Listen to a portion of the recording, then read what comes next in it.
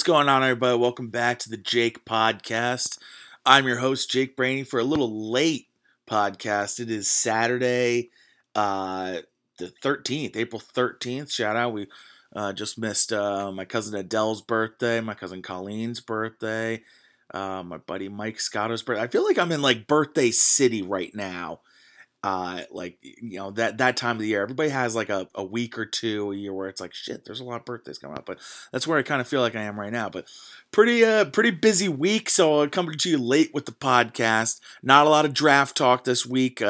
Gonna cover a couple different things, but this it's gonna be a late podcast, a real quick one. So jump right into Jake news this week. The Lakers, It was a beautiful season from a Cavs point of view. You know, the Cavs fan base got to watch the Lakers spiral out of control after less than a year ago being told that they're going to the finals and everything. And like, I hold no ill will towards LeBron. He came back to Cleveland and brought them a championship in the middle of what is one of the best dynasties ever in Golden State. You know, we could have rolled over, lost 4 straight finals, and been the Buffalo Bills, and Cleveland would have just been continue to get shit on from a sports standpoint. But LeBron delivered one of the greatest championships in sports history to Cleveland, and I'm not saying that as a biased person. Down 3-1 to the 73-win Warriors, having to win games 5 and 7 on the road. This was no easy task. And the performances that him and Kyrie Irving put in were nothing short of spectacular. So to call it one of the best championships ever is not a reach. So I'll always appreciate LeBron and Kyrie and all 15 guys and the coaching staff for that championship. But you know, when he left for LA, I was like, I don't really want to see LA do well because I don't think their fans really deserve like a big time winner. I don't think the team he was putting together, I was like ashamed. I'm like, this is ridiculous. This is worse than what he was putting together in Cleveland. It turns out it is worse because this is one of the worst seasons in LeBron's career. He was hurt for a little bit, but just the pompousness and obnoxiousness that came out of LA last summer. And everyone was saying, okay, you know, LeBron's bringing it out west, you know, the East, bye-bye. This is a whole brand new show out here. And it's like, he's got Rajon Rondo, Lance Stevenson, JaVale McGee. He's got a team full of trolls. And, I mean, all those guys, they didn't really do anything this year that are worthy of, like, troll-like stuff, but their team was garbage. You know, Rondo was like sitting in like the fan section at times. Like he didn't want to be like sitting with the team, and they were a mess. And Magic Johnson, and this was the thing that bothered me so much last summer, was I was like, Magic Johnson hasn't done shit. He, you know, inherited a team with draft picks and took like Lonzo Ball wasn't a great pick, but like the picks before that, he took like the best possible player, and they've turned out to be pretty decent. And Kyle Kuzma is a pretty good player, and they were better off before LeBron. They might as well just save the money and continue to build through the draft. But instead, I mean, they brought in the LeBron show, and LeBron mixing with young guys is never going to work. You need to develop a team completely around him, and they didn't do that. And the best part is Magic Johnson saying, we're not going to do what the Cavs did. We're not trying to be the Cavaliers. It's like, well, you keep on recycling Cavs coaches and Mike Brown, Brian Shaw, and, or not Brian Shaw, Scott, Coach Scott from the Nets and Cavs, Mike Brown and Luke Walton, and now possibly Tyronn Lue. It might be going there. It's like, for a team that's trying not to be the Cavs, they're desperately trying to be the Cavs. So it's just a mess there. And Rob Pelinka, a.k.a. not Rob Lowe, is like, he's got his hands full because they've got money. They're probably going to go sign some, you know, like DeMarcus Cousins or so on. But what happens when they miss the playoffs again? And it's like, all right, you're wasting end of LeBron's career. And LeBron definitely took a step back. I mean, he's not the best player in the world anymore. He's slowed down. His explosiveness is just not there anymore. And frankly, Cavs fans are looking at this saying, you know what? Not too bad that the Cavs got maybe the last good years of LeBron James. And it turned into a championship, 4 straight finals appearances, and we appreciate that. So I just wanted to lead with that because, it's time to shit on the Lakers. People never miss a chance to shit on the Browns, shit on the Cavs, or anyone in Cleveland. So, I'm doing my part to make sure that LA gets theirs too. And Magic Johnson stepped down. That's why I'm bringing this up, is Magic Johnson stepped down, and they fired Luke Walton. The team is a mess. They have zero direction. And Magic Johnson's excuse, by the way, it's one of the craziest quits of all time because he didn't tell Jeannie Buss, the owner, and he just said, you know what, I want out. He basically just told the media, like, I'm fucking gone. Because his excuse is, I want to be able to congratulate players when they do things like 2020. I'm like, that's such a lame excuse. Like, yes, you want to do that, but like, how much of a bad GM / president are you that like you're quitting because, and your excuse is, oh, I wanted to congratulate Russ on a good game. Like, God, you suck. Like, Laker fans, even though they're very spoiled and stuff, nobody deserves a president that is that like out of whack. He wants to be so in touch with the players. It's like, you have a fucking job to do, man. I don't know. I'm getting worked up. I'd like that Magic Johnson quit. Go do whatever you want to do. Go, talk to the media and talk to players and be a sideline guy. You want everyone to like you. You don't want anyone to hate you. I get it. But you know what? Like, this should be a lesson to any former player great that wants to just go back and be the team president, like Larry Bird has done really well and like Magic Johnson has done really poorly. It takes fucking work to do that. It's not just a name and a face, okay? You see it from John Elway and John Lynch are doing that. They're like huge faces in the NFL from their time playing. But you know what? John Elway is saying, trust me on the quarterback thing, and he's missed constantly. And John Lynch was given the biggest pat on the back when he first started. And look where that's got him. Absolutely nothing. He's drafted a bunch of front seven guys, and they don't have a good front seven. They're constantly spending first-round picks on guys that are supposed to be wrecking the offensive line, and they don't have a front seven. They don't have a good front seven. Now they're possibly going to be adding another top 5 defensive end. You kidding me? It's just crazy. So people got to take a step back, so quickly people want to say, oh, that's the greatest ever, or that's the worst ever, that's the best ever, or this is like the biggest blunder ever. It's like, sometimes you got to take a step back and let things settle for a second, because people are really quick to name guys like Magic Johnson, John Elway, and all these, quick wonderkins as like the next greats of their jobs. And it doesn't happen that quickly. And sometimes you got to take a step back and realize it's not exactly as good as it seems on the outside. Anyway, don't want to get too much into it. I'm not a Lakers podcast, so but I just I enjoyed that because, and I'll roll right into it. The Cavs finished the year 19-63, tied for the second worst record in the NBA, only 2 wins more than the Knicks, who had the worst record this year. Objectively, horrible record. But to be honest, this season wasn't all that unenjoyable. Expectations are a big part of it. Last year, the expectations for the Cavs were high, and it was a very frustrating season. They traded Kyrie. They had a bunch of like interesting, nice veteran side pieces that really didn't do well for them. Isaiah Thomas didn't play a whole lot, and then when he did play, he sucked, and he was a problem on the team, and they traded him. It was a big blunder, and it seemed like all they got out of that was the number 8 pick. But Larry Nance and Jordan Clarkson turned out to be pretty decent role bench players, even though they're getting paid over $10 million a year. And George Hill, it didn't really fit.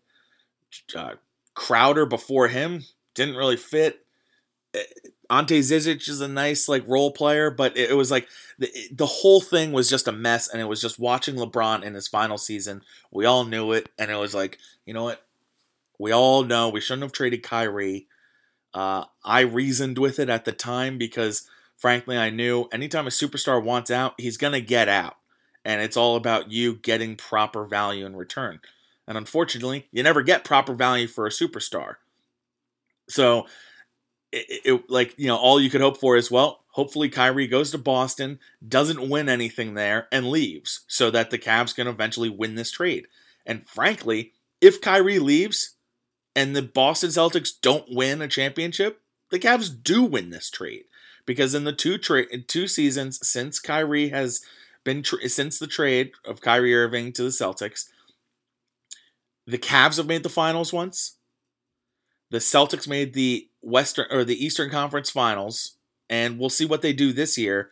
But if Kyrie leaves, and all they got, and all the Celtics got was sending away the Brooklyn pick for 2 years of Kyrie, where the Cavs made it farther than they did, I gotta think the Cavs won that trade. So that's why I'm rooting for this playoffs, the Pacers to beat the Celtics. I'm rooting for the Nets because I think they're a really fun team, and I love the way that they're built. I know a couple Nets fans.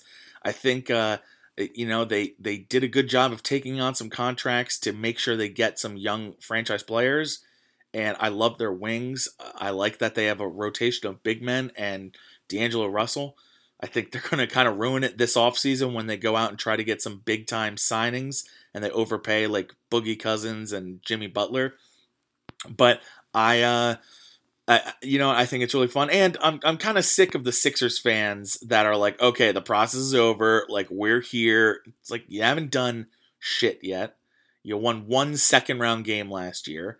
Your franchise player in Ben Simmons can't make a jump shot, like anything outside 10 feet he can't make, and Joel Embiid talks a lot of shit for somebody who's really only been a regular season good player for like 3 or 4 years and nothing more than that. Like, I like Joel Embiid's game. I think he's awesome. I think when the Cavs passed on him, I was like, yeah, this could be a big mistake, but he hasn't done shit yet.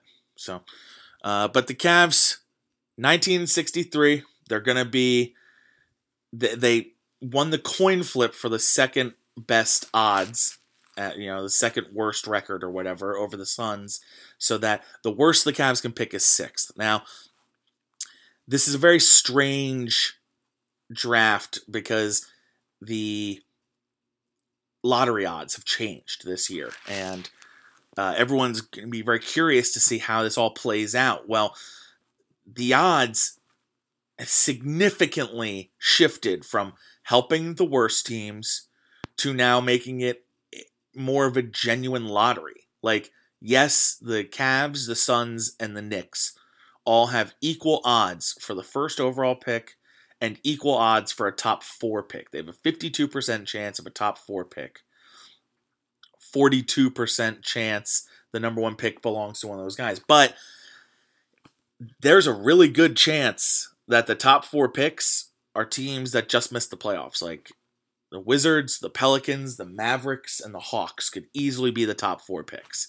And to me, I know that this is going to come off as biased because my team is bad again, but it just doesn't make sense to me that, you have these teams that really, really suck at the bottom of the draft, and they could be drafting 5, 6, and 7. In a league where it's not like the NFL, where if you draft 5th, you're getting a great player. Like, if you draft 5th in the NBA, you could be missing out on 2 franchise guys going 1 and 2, and then 2 potential all-stars at 3 and 4, and then 5 could be a role player. Like, the NBA draft, it really matters to get those top picks. So, I'm really hoping the Cavs just get a top 3 pick. They have very good odds to get a top 3 pick, but I'm nervous because of these new lottery rules where they could end up with 6. And I think if they get a 6th player in this draft, it's not the worst thing in the world. It's Cam Reddish, DeAndre Hunter, and Jarrett Culver are the 3 guys that I really like after the top 3 of Ja Morant, Zion Williamson, and RJ Barrett. So, if they get one of the like those second three guys, I'll be like, okay, he's a good player. There are worse things in the world, but when you go 19-63, you don't want to be getting okay, he's a good player. You want to be getting Zion. You want to be getting R.J. Barrett, or you want to be getting Ja Morant. And I think it's I don't know. I just feel like it could lead to some heartbreak down the line if they don't get one of those top three guys. And I'm not a spoiled Cavs fan. A lot of people might listen and say, "Oh, come on, Cavs! Like you got LeBron James, you got Kyrie Irving, and like you had 4 straight Finals appearances, and you always win the lottery." It's like I get that. I understand. Like a couple times they won the lottery, they should have. They were the worst team in the league when they got LeBron. They were the worst team in the league when they got Kyrie, and they didn't even get Kyrie with their pick. They got Kyrie with the Clippers pick. So they actually only got the 4th pick that year. But fortunately, the Clippers made a bad trade with them because they wanted to get Chris Paul and they needed to shed some cap room. So they kind of were lucky to Kyrie, but at the same time, they should have gotten Kyrie. They should have gotten LeBron. Should have got Brad Daugherty. And you know what? They were a little lucky to get Anthony Bennett. But you know what? They fucked that pick up because that draft, and we talked about it with my friends last night, wasn't really a great draft. Okay, nobody was going to pick Giannis number 1 because the guy shot up in the NBA. But they could have taken Oladipo, could have taken Otto Porter. But they also could have taken Ben McLemore, Nerlens Noel, and Anthony Bennett. And that's who they did take. And Anthony Bennett was a key piece in the trade to get Kevin Love. A very key piece. So I get it. I know that, and they won the lottery and they got Andrew Wiggins and they traded him for Kevin Love as well. And so I get it. The Cavs have lottery odds in their favor over the years, but this is a very bad team. They have 19 wins. They should be drafting like a top 3 team. I don't get why the NBA just like chooses to do this. I understand you don't want to encourage tanking, but I mean, teams, so many teams tanked this year. Like, you don't think the Knicks tanked, even though you could discourage them by giving them the 5th pick? They're still going to tank because you still want the best odds. So you might as well just go all in and not be like idiots about it. All right, enough NBA. Watch the playoffs. Starts today, Saturday the 13th. I'll be pulling for Brooklyn. I'll be pulling for the Pacers. I'll be pulling for Golden State. No, kidding. I'm not pulling for Golden State. I'll be pulling for the Oklahoma City Thunder or the Houston Rockets or the Portland Trail Blazers to upset the Warriors. I think one of those 3 teams I would love to see pull it off because I don't want to see anyone in the East beat the Warriors. It's a very weird situation I put myself in, but I don't want to see anyone in the East beat them because I want the Cavs to be the only team that could beat them. Now, I don't really want to see the Warriors continue to win because it's annoying. So I think the Thunder would be the team I want to see beat them because A, there'd be revenge against Durant, which is awesome. Oklahoma City is not some like LA, Chicago, New York, Miami mega power that like it would be cool to see a smaller town with a great fan base get the upset and win the finals. I would love it for Russ Westbrook. I would love it for Paul George. I'm a big Paul George fan. I like Steven Adams a lot. I'd like that team to do it. I would love for Portland to do it. Portland would be my favorite team to beat them, but I just don't see it happening because A, the Nurkic injury is going to be huge in the playoffs. But I would love to see Dame do it. I would love to see Cleveland's own CJ McCollum do it. That would be awesome. But I kind of think they get upset by Oklahoma City in the first round. And Houston. I don't really like Houston all that much, but they were so close to beating them last year. They had the 3-2 lead in the Western Conference Finals, and they blew it. They should have made the finals. So I would like it if James Harden and Chris Paul, brought the team back and did it this year. I think that'd be really cool. So I'm rooting for one of those 3 teams to pull it off, and if not, then I guess I'm just gonna have to hope the Brooklyn Nets pull off the biggest miracle of all time. So enough NBA. the actual best playoffs going on right now. And this is great because I love April, and I talked about this last week. So many great sporting events. That the NBA playoffs is like my 7th favorite thing that happens this month. You know, right now you got the Masters going on. Okay, Masters weekend is great. Get a little nap in tomorrow when I watch the Sunday Masters, and it's already been an electric factory with Tiger Woods yesterday. Got the NBA playoffs is a side piece. NHL Stanley Cup playoffs. You don't even need a team. You just get into the Stanley Cup playoffs because just rooting for the home team and underdogs is so awesome. Seeing these crowds go like absolutely berserk for their teams. I love it. I'm going to be trying to watch as much as I can, even though I don't have cable, so I'll be out and about watching because I love a good hockey environment. From my days working at the Garden to just learning more about this Columbus Blue Jackets team, it's really fun to like root for playoff hockey and just the environment and just enjoying it because I've seen some of my good friends are hockey fans. One of my best friends is a diehard Caps fan, and seeing him in college be so stressed out, I was like, oh my God, this playoffs is intense. Every moment was just intensity. So that was, it's something to watch out for, and good for him that the Caps won last year because it's a huge monkey off the back. You got to get that one. You just got to get one. So, but the Stanley Cup playoffs, the Masters, non-sporting events such as Game of Thrones coming back tomorrow, and I'll get to that later. Avengers coming out in, I think, like 12 days at this point. I got tickets on the 25th. That's awesome. NFL Draft later this month is my favorite sporting event of the year. April's a great month. And there's also baseball. Baseball has started up. The Indians are 8-5. I said it yesterday before their game. They're the worst 8-4 team of all time. And then they got blown out by the 3-win Royals, who are 3-10. Because when their pitchers aren't on and they give up a couple homers, and the worst thing about the Indians pitchers is right from the first inning, and maybe this isn't the worst thing, maybe it's the best thing, right from the get-go whether your guy has it or not. Like, Corey Kluber might throw 7 innings, but you sometimes know in the first inning whether or not he's on his game. Like, we've seen these pitchers, Bauer, Carrasco, Bieber, Kluber, and Clevenger. We've seen them pitch so much that when those guys are going to throw a gem or when they're going to get yanked early. And Carlos Carrasco was the biggest offender of that last night. Trevor Bauer had that this week. Kluber's had it already this season. And it's just one of those things where it's like, if they aren't on their game, we're going to lose because we don't have the lineup to do it. Half of our lineup is under 200. 200! Under 200, half the lineup. Now, they're out Lindor. They're out Kipnis. Both those guys are going to come back real soon. But they just lost Clevenger for 2 months, who was pitching like an all-star.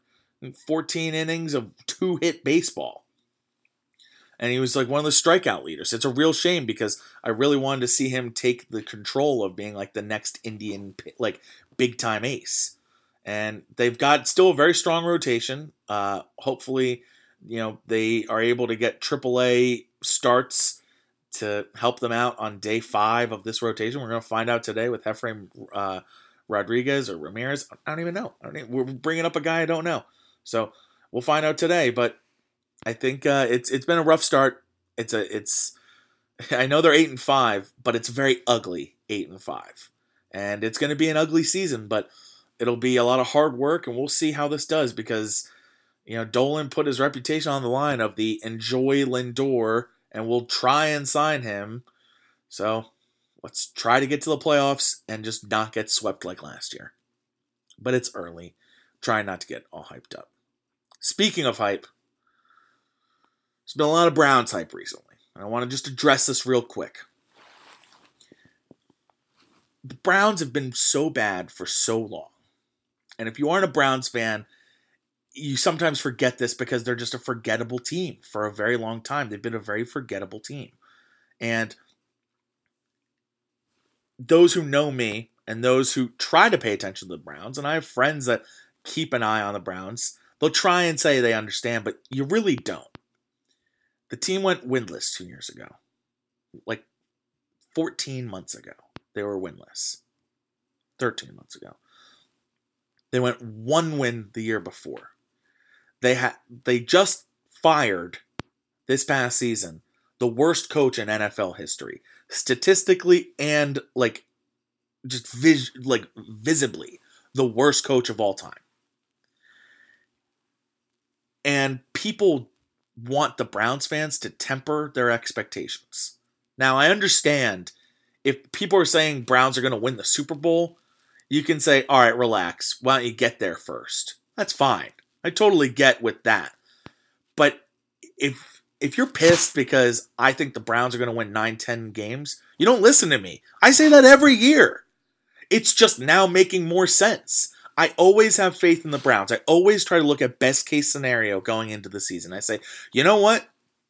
If Muhammad Massaquoi and Brian Robisky share the routes and share the targets, and we protect Charlie Fry or Brady Quinn, and we open running lanes for Lee Suggs or William Green, and if our cornerbacks can get, solid play out of Dalen McCutcheon, or the names I'm saying you don't even recognize. But that's what I'm always taking. I'm always taking the positive spin and trying to say that we're going to be the best that we can be. And that's always 9 or 10 wins. But now all of a sudden, a lot of writers are saying it. Peter King, Dan Graziano, and you get reporters, writers. You get the Nate Burlesons at Good Morning Football. They're coming out of the woodworks because they see that the Browns actually do have the best roster in the AFC North because they have the best quarterback in the AFC North. And just because Baker Mayfield was a rookie last year doesn't mean he can't be the best in the AFC North. It's gonna happen. They're getting better. They won 7 games last year and spent half the season with the worst coach in NFL history. And they didn't start Baker Mayfield till week 4. So, and they got screwed by the officials multiple times. That cost them the game. And they got screwed by their kicking multiple times. That cost them the game. Okay? They lost games to Tampa and Oakland that they should have won if they had just an NFL average kicker. Or if they had refs not screw them out of field position in Oakland on that first down that all of a sudden decided not to. I'm not going to get into it. But, this was a team that should have won 9 games last year. Why should I not expect them to win 9 games this year with a more complete crew that's had a chance to play together for half a season? Now it's finally going to be mixing over the offseason. You're going to say Freddie Kitchens is going to do a worse job than Hugh Jackson? There's a lot of trolls out there. We all know Colin Cowherd's the king troll. And the reason he is because Browns fans drive up his numbers. He knows it. You know it. We all know it. All right? He talks about the Browns more than he talks about any team in any sport. Period. And it's all because he knows if he does a couple sound clips, pumps it out on Twitter, we freak out. And I'm a criminal of that. I understand. I'm the worst offender because anytime Cowherd Browns comes up on my Twitter feed, I have to watch. Now, some of you are saying don't give him the satisfaction. I want to see him be wrong. I want to see the Browns win 10 games and then everyone throw it back in his face. I want all the Browns offenders out there because everyone doesn't like us because they're used to us being bad. They're like, no. Well, Cowherd doesn't like us because Baker Mayfield shut him up on his own show. Okay? The guy had to stick up his butt because Baker Mayfield was running from the cops in a video. About no crime at all. He was just being questioned about a party or whatever. But he had to stick up his butt about that. Said he was undraftable. Baker Mayfield came on his show, called him out for that shit, made him look like a fool. And now he has a vendetta against the Browns. I'm fine with that. And if it makes your show watchable or better or drives up ratings, go for it. More power to you. but expect Browns fans to call your shit out. So that's why we're paying attention to all this. We're paying attention to it because for years and years and years, we've been shit on. And people are still doing it. And we're ready for it to end because we believe in this team. So I don't want to get too into it, but I just want that Browns hype to understand where it's coming from. Yes, there's hype. But you know what? We've always been hyped about our team. It's just that people are now paying attention because we have Odell Beckham, we have Baker Mayfield, we have Jarvis Landry, we have Myles Garrett. Okay, I understand people are now paying attention to what Browns fans are saying, but don't say we came from nowhere. All right, people think the Browns fans won this Twitter poll. Sure, you've heard of this Fox Sports Twitter poll. Fox NFL on Fox was the Twitter account, and it was what is the best NFL fan base, and they took all 32 teams and said, Panthers fans versus Jets fans. Who's the better fan base? Broncos fans versus Browns fans. Who's the better fan base? Giants versus... And they went down the line. And they just seeded them based on who has the most Twitter following of the team accounts. So like the Cowboys and the Patriots. And I think it was the Bears and maybe the Eagles were all the 1 seeds, right? Because they have the most followers on Twitter. And then it went down the line. And the Browns ended up being a 6 seed in this, which puts them pretty low considering there's only 32 teams and there were 6 of worst possible 8 seed. And they crushed the Texans and Broncos. It was no contest. And before this even started, all Browns fans quote tweeted this with like, hey, Browns fans, do your thing, vote. We already know who's going to win this. The cockiness coming out of Browns fans was pretty great because we always do this well. Browns fans are everywhere and people just don't pay attention. They have the largest worldwide fan base in the Browns Backers Club and no one just pays attention to us. And I know I've said that like 100 times on this podcast, but it's true. People pay attention when it's starting to be relevant, but we got Peyton Hillis on the cover of Madden. That was an online vote. Browns fans come out for these online votes. So they rolled through the Broncos. They rolled through the Texans. Those were not surprises at all. Then it came to the Eagles. And I knew this one was going to be tight because I'm like, Eagles fans represent. Okay, they show up, they show out. But when they saw that they were going to lose to the Browns, and we beat them by 55-45 in the percentages, people were pissed off because it was like, oh, well, you lost by 20,000 votes. Sorry, but they blamed it on the Giants fans voting against the Eagles, the Cowboys fans voting against the Eagles, and Saints fans voting against the Eagles. It's like, okay, we get it. Nobody likes you, but there were only 10,000 people that actually voted for the Giants, and then they got lost in round 1. You think they're going to come back a week later and vote for the Browns because they hate the Eagles? No. They didn't care enough to vote for their own team. Why would they go out of their way to go vote against their rival? Like, that's something Browns fans would do. That's not something Giants fans are going to do. Like, they didn't show up for their own team. Why would they show up for the Browns because they're playing the Eagles? I don't know. I thought it was funny. But you know what? At the end of the day, all Browns fans knew, listen, we're here. Okay? And then they beat the Eagles. And then they beat the Bears. Okay, the Bears one was tight, but then our international following came in overnight, and it was like, oh, okay, we're fine again. So that was no question it was going to happen. And Bears fans were also going to play the same card of like, oh, you know what?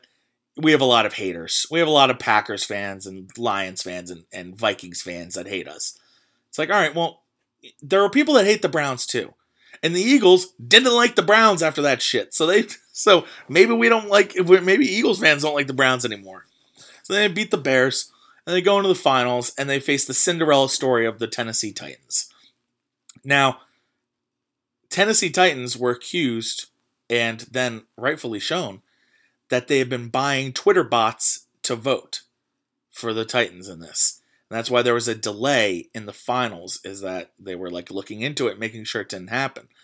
Turns out it did happen. There were Twitter bots voting for the Titans, and that's why they were able to make so many upsets, like beating the Cowboys and the Vikings and the Saints on their way. The Saints, no, they beat the Bills. Because I really wanted it to be Browns-Bills in the finals. That would have been a great fan base final. But then the Bills backed the Browns fans, and it was no contest. 70-30 in percentage. They wiped them. Beat them by over 100,000 votes. Browns fans represent. And yes, there were going to be teams also voting for the Browns because they didn't want the Titans to win. But that's just how these Twitter votes work. People understood that the Browns are the best fan base in the NFL. So don't tell us we're just showing up now. We've always been here. If you did this Twitter poll the year they went 0-16 or 1-15, or right after 1-31, we would have won it then too. Because people always say the words loyalty and respect with Browns fans because we are loyal. You can get a couple pictures of December football games when it's 7 degrees and nobody's there. But what you don't understand is jersey sales don't mean fan. You know, we still wear Charlie Fry jerseys. We still wear the GV artwork t-shirts. Okay? Like the Cleveland t-shirt game is second to none. And the old quarterback jersey game is second to none.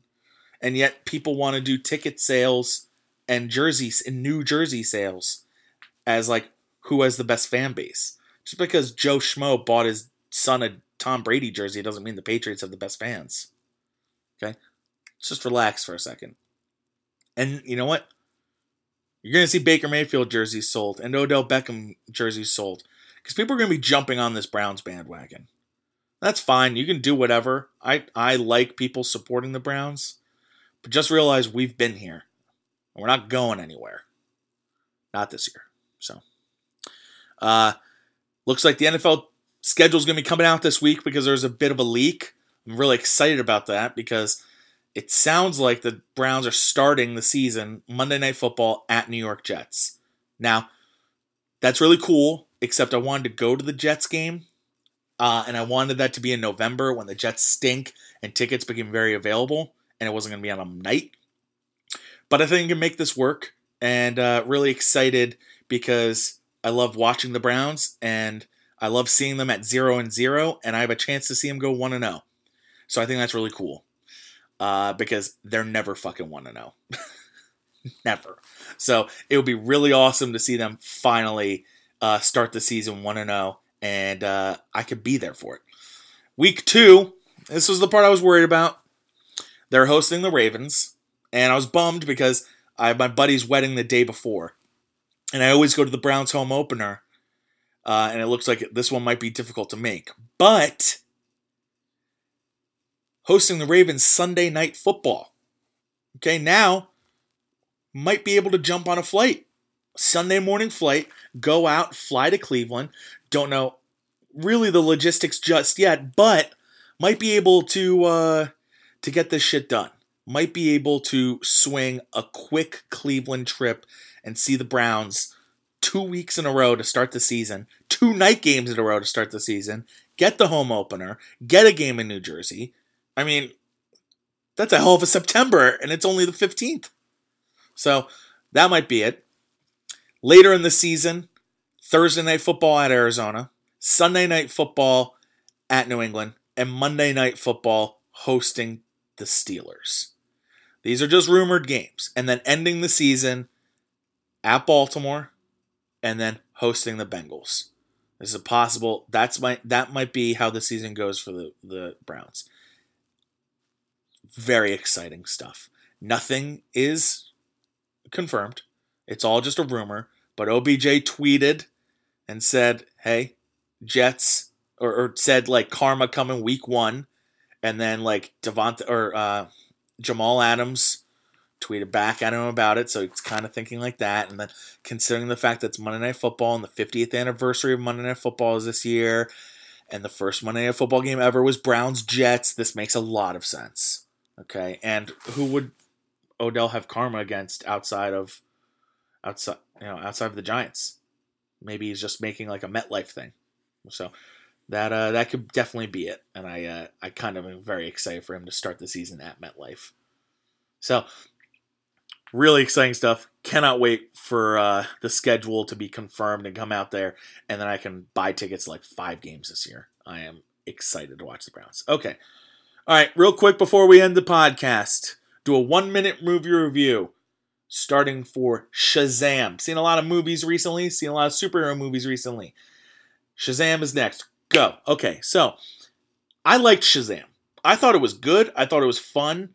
It was kind of like a mix between like a kid's movie and wanting to be Deadpool at the same time. The violence was very low. Bloodshed and all that was very low.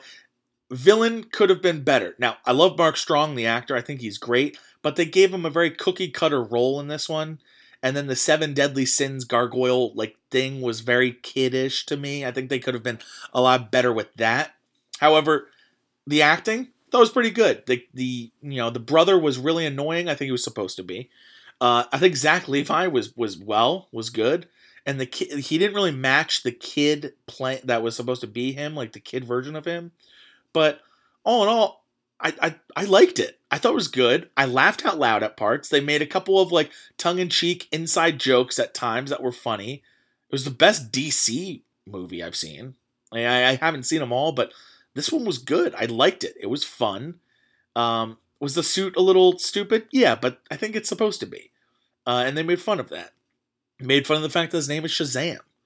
Which, for people that know their comic book lore, he was originally Captain Marvel, but, messing with rights and shit like that with the Marvel Universe and their Captain Marvel, they eventually named him Shazam. It was fun. I'm not going to go crazy for it. It was like an 81, 82 in my book. If I'm going on the Jake scale, I'm going with a yes. You should see it. It was fun.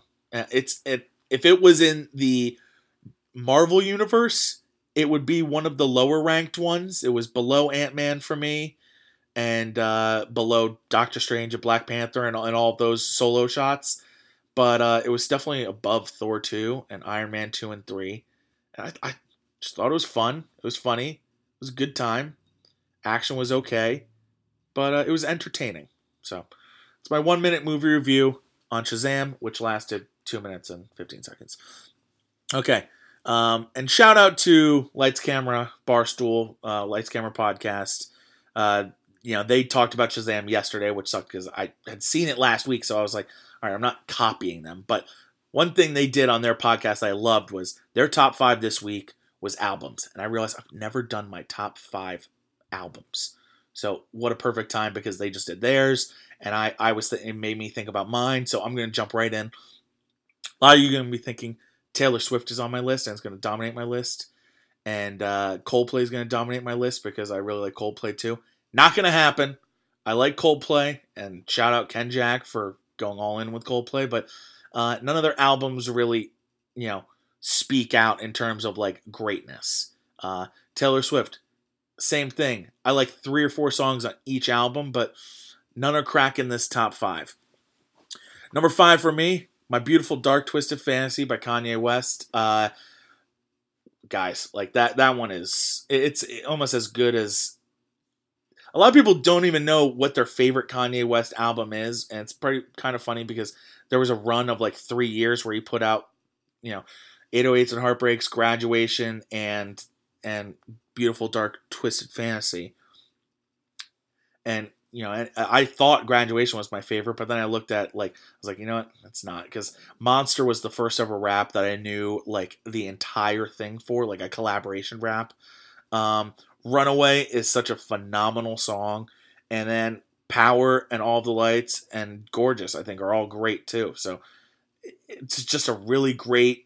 And I think the big thing for me, too, is it came out when I was, a sophomore, junior in college. So it's like, okay, this is being played a lot. You play it in your dorm a lot. And, this is just, it sticks with you for a while. So I get that. Even though at first I thought Graduation was my favorite. But no, it's this one. So, number 4, All the Pain Money Can Buy by Fastball. Probably a lot of you don't even know this album. It's a favorite of mine. It's a family favorite. Big road trip podcast. Starts off with The Way, which is a top 10 Jake favorite song. Fire Escape, Better Than It Was, Sooner or Later, and Out of My Head are all famous songs. Out of My Head, famous because Machine Gun Kelly and Camila Cabello did a song where they kind of like ripped a chorus of that, and Bad Things is the name of the song. So, great album. I've been a big fan of Fastball, and they don't get a lot of credit. They are an underrated band. They're played on a lot of road trips and Brainy Family Vacations. And to me, it always makes me think of like growing up and pretty great times, because that was played a lot when I was a kid. Okay, so number 3. This is where this top 3 is big. It was tough to figure out 4 and 5, so I went with sentimental ones. But number 3, Beatles for Sale. The Beatles. Now, a lot of people have the Beatles somewhere on this list, right? You know, everyone's got a Beatles album, and they've made so much money through the years that you can go through which ones make the most, like Sgt. Pepper, and which are all great in their own mind. But for me, the first side of Beatles for Sale is just hit after hit. You got No Reply, I'm a Loser, Babies in Black, Rock and Roll Music, which is so underrated, done by John Lennon in that one. I'll Follow the Sun, very pretty song. And then Mr. Moonlight, and then Kansas City, Hey, Hey, Hey. It's 7 songs for that first track. And like, I don't even need the side 2, which has 8 days a week. But like, those 7 songs, for me, just make me think of like my childhood. We had all the Beatles CDs, but those are the ones that I remember. And it makes me think of patio, like dinners, or in the summer we'd be eating burgers off the grill and baked beans and fresh corn. And like, that's why this is favorite. This isn't your top 5, like LCB said this week. Like, it's your favorites, and a lot of times nostalgia comes into that. But that whole side is just filled with songs that I love to listen to. Okay, number 2. This one's an easy one. Yourself or Someone Like You, Matchbox 20. Another one of those early ones. You know, it's a late 90s CD, and I can remember like the first time hearing this all the way through and just thinking like, oh, I love that band. And I now love Matchbox 20 because of that album. And the first 3 songs are Real World, 3 AM, and Long Day. And everyone loves at least 2 of those songs. But you also have Push, and Back to Good, and Damn, and Girl Like That. It's a really complete album. And if you like Matchbox 20 and that style of music, you're going to friggin' love that CD. So, that album. And I've seen Matchbox 20 in concert. I want to see them again because they were so good when I saw them the first time. I guess in summer of like 2017. And they put out I have like 20 songs from Matchbox 20 that I really like. Coincidentally 20. But that track, awesome. Just really awesome stuff. But my number 1, and this is really like a no contest, is Born to Run by Bruce Springsteen. Now, Born to Run, the song, is probably my 5th favorite song on that album.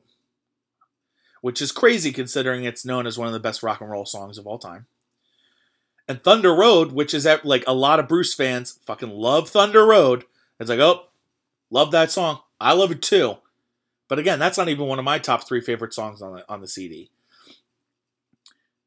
Let's just go through it one by one. Thunder Road is the first song of the album. It's only 8 songs.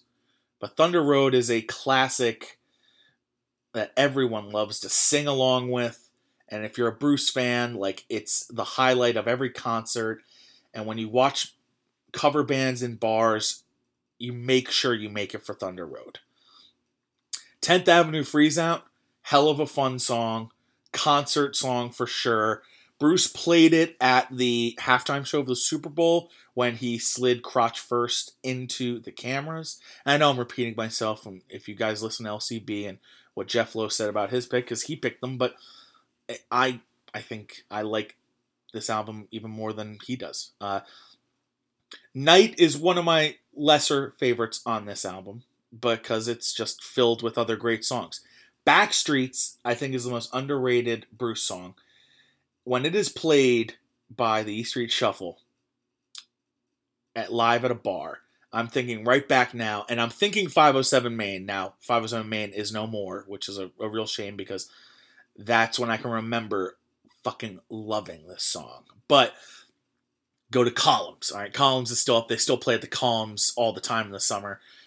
When they play Backstreets and you get like the living on the back streets, and it's like it's very low, and then it just erupts right at the end. Like, oh, it's such a phenomenal song. It is one of my top 5 favorite Bruce Springsteen songs, and I think I just got an idea for next week's pod. But it is such a great song, Backstreets, and that's the last song of side 1. There are only 4 songs on this first side.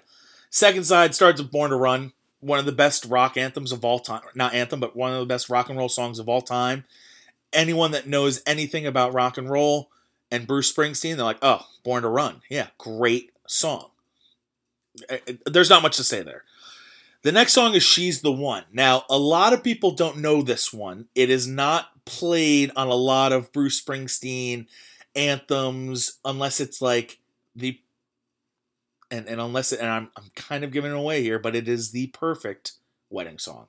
I've always figured that, like, I know a lot of girls have like dreams of their wedding and stuff like that. I'm like, that's got to be my wedding song because that's such a beautiful, pretty rock and roll song it's a love song. It's from one guy talking about how this girl is everything to him, and I think it's a beautiful, beautiful message.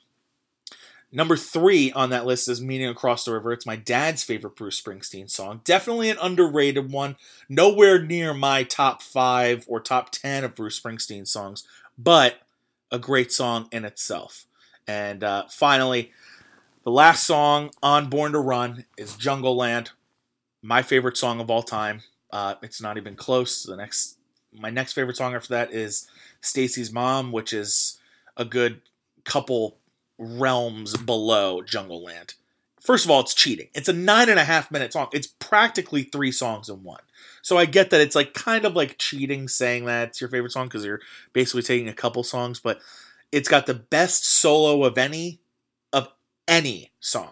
The saxophone solo in Jungle Land is better than the guitar solo in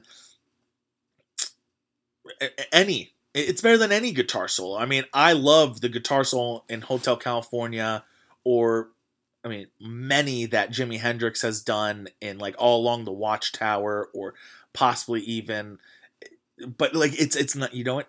It's not even worth a discussion. Jungle Land is my favorite song of all time. This is my favorite album of all time. What a great one. So, let me know, what are your favorite top 5 albums? What's your favorite album? What did I not mention? Did I get the wrong Kanye album? Did I get the wrong Beatles album? Did I not give Purple Rain enough credit? I don't know. Did I not give Bob Dylan enough credit? Or possibly should I have kept on Taylor Swift or Coldplay? So let me know, what do you guys think? Comment on the comment section. So, all right, before I let you go, we're going to do one last thing. Next night, tomorrow night, Game of Thrones returns. And next week, we will be starting Game of Thrones recaps each week. There's only 6 episodes this year. It's the final season of Game of Thrones. It's been a very long wait to get to this point, but I am very happy that we're finally here. I am so excited for it to return and for everything to complete itself. Season 7, I felt like I wasn't the biggest fan of it. I felt like there was a little bit too much fanfare and pandering, and I've made that point clear. I just feel like the moment the books ended and they started going off book, they started doing things for the fans. They should have killed off more people last year, and instead they're going to have to rush through kills and deaths this year. I'm just kind of bummed about that. And I felt like everyone got a little safe last year. Okay? Jon Snow makes a couple bonehead decisions after he gets revived from the dead, yet somehow keeps on living and keeps on making these big-ass mistakes with, battling Ramsay Bolton and going beyond the wall. And I feel like he should have died. I feel like you don't live when you make such bad decisions in Game of Thrones. Jaime Lannister charges a dragon and lives. Like these things just, I felt like everyone got a little safe. Felt like everybody snuck out the back door.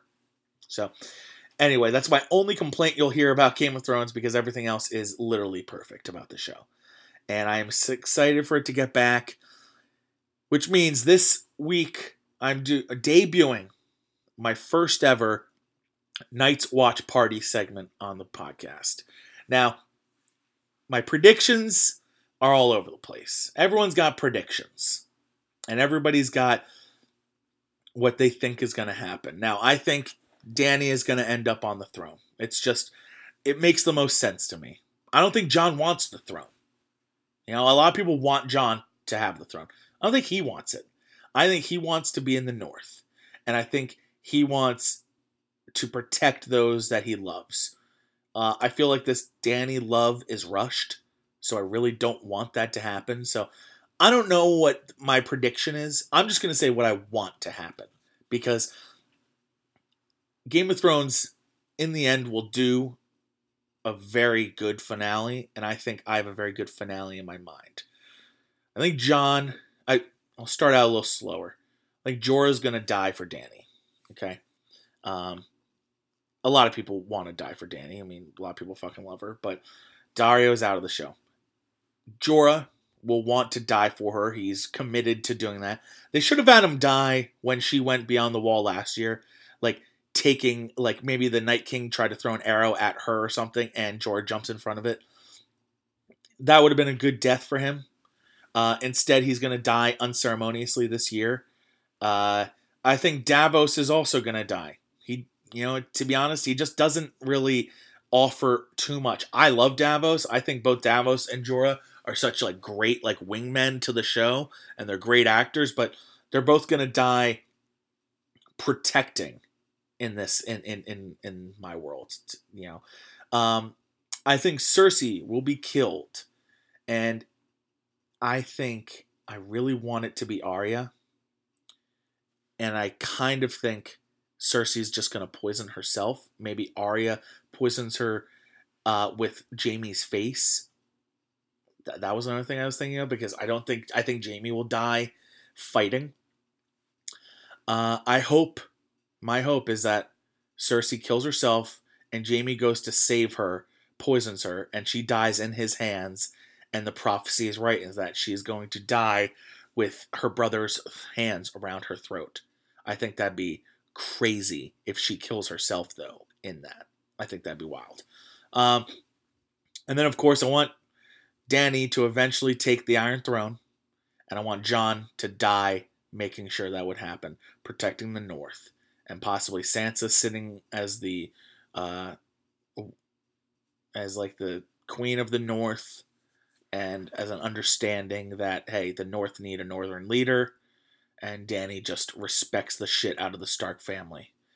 So that's my only predictions. Everything else, I just want to come and have it just happen, because I don't want to set myself up too big, and so that it falls flat. So I'm just going to hopefully really enjoy this season. All right. And my last segment, sticking with Night's Watch Party.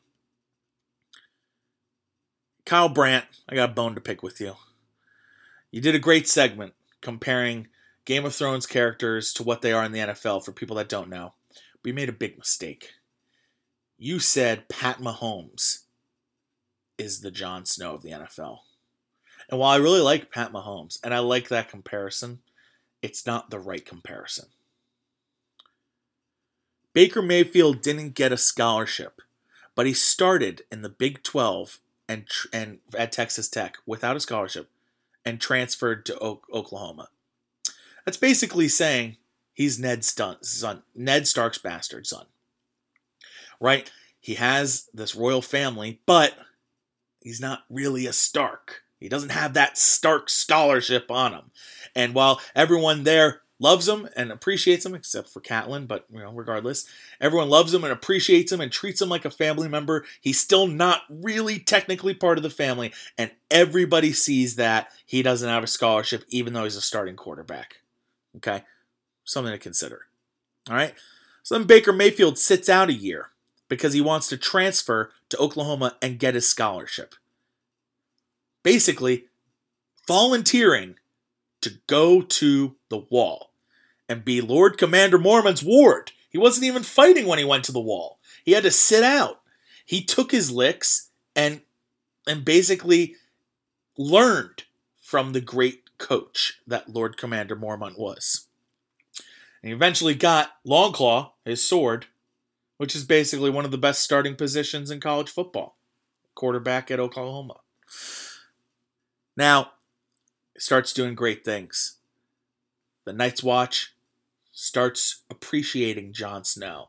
And the world starts appreciating Baker Mayfield as a very good college quarterback.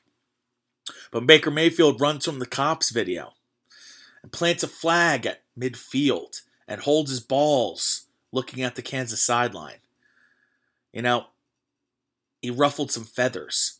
Kind of like when Jon Snow went up beyond the wall and tried to unite the wildlings with the Night's Watch. It was a very, very contentious moment, and a lot of people didn't like it. A lot of people in the North didn't like it at the wall. They didn't like it. And a lot of people at Oklahoma didn't like it. And in the NFL, they didn't like what Baker Mayfield was doing. But Baker Mayfield and Jon Snow, they were much more than this. Okay? The media, though, they killed Baker Mayfield. And you know what? The Night's Watch, they killed Jon Snow too. It was just too much for both the media being all stuck up and not being able to handle this kid that, was doing these kid things. And the Night's Watch knew you couldn't mess with the way we had things, with the old way and everything we have and we love. No, but these guys wanted change and they were special, but some old farts weren't willing to see that. But then, Baker Mayfield got drafted first overall by the Cleveland Browns. And Jon Snow returned from the dead. Begs the question, is John Dorsey the Lord of the Light? That's for another podcast, but I think it's a good argument. He got taken first overall after so many people were shitting on him. Jon Snow rose from the dead. They killed him, and he's alive now. Baker Mayfield goes on Colin Cowherd's show, The Herd, and buries Colin Cowherd. Absolutely buries him. Calls him out for all the shit he says. Says, I'm not all about me. What do? I run over to the fan section. Why wasn't I celebrating with my teammates? I celebrated them on the sideline. I went to the fan section to cheer on the fans that came from Oklahoma and went to Ohio. I went to the band to pump up the band. Baker Mayfield's a leader, and he was leading. And he showed off on Colin Cowherd's show, basically calling him out and creating an enemy for life and defending himself just like any Browns fan would want their leader to do. Okay. And how does Jon Snow avenge his death? He goes and he kills Sir Alistair Thorne. He kills him just like Baker killed Colin Cowherd. In front of everybody, embarrassing him and Ollie and all the other traitors that killed him. He said, you know what? You tried and kill me, but the Lord of Light said, we're not fucking done with Jon Snow. A witch that's never brought anyone back to life before brought me back to life because I'm special. I'm the king. Okay. Now, Jon Snow, he then goes around and asks for help in the north. He receives very little. He knows, we have to fight Ramsay Bolton. We have to kill Ramsay Bolton. But he occupies Winterfell. He has my brother. He was awful to my sister. But not a lot of people in the north were supporting him. And Baker Mayfield didn't have the support of his own head coach. Hugh Jackson sat him and started Tyrod Taylor. And Baker Mayfield knew, I have an upfield battle. I'm going to have to be the great Cleveland quarterback, and I'm going to have to take down some people to even get on the field. Okay? So they both had to face adversity. And how did Baker Mayfield do that? He won the starting job on the field versus the Jets.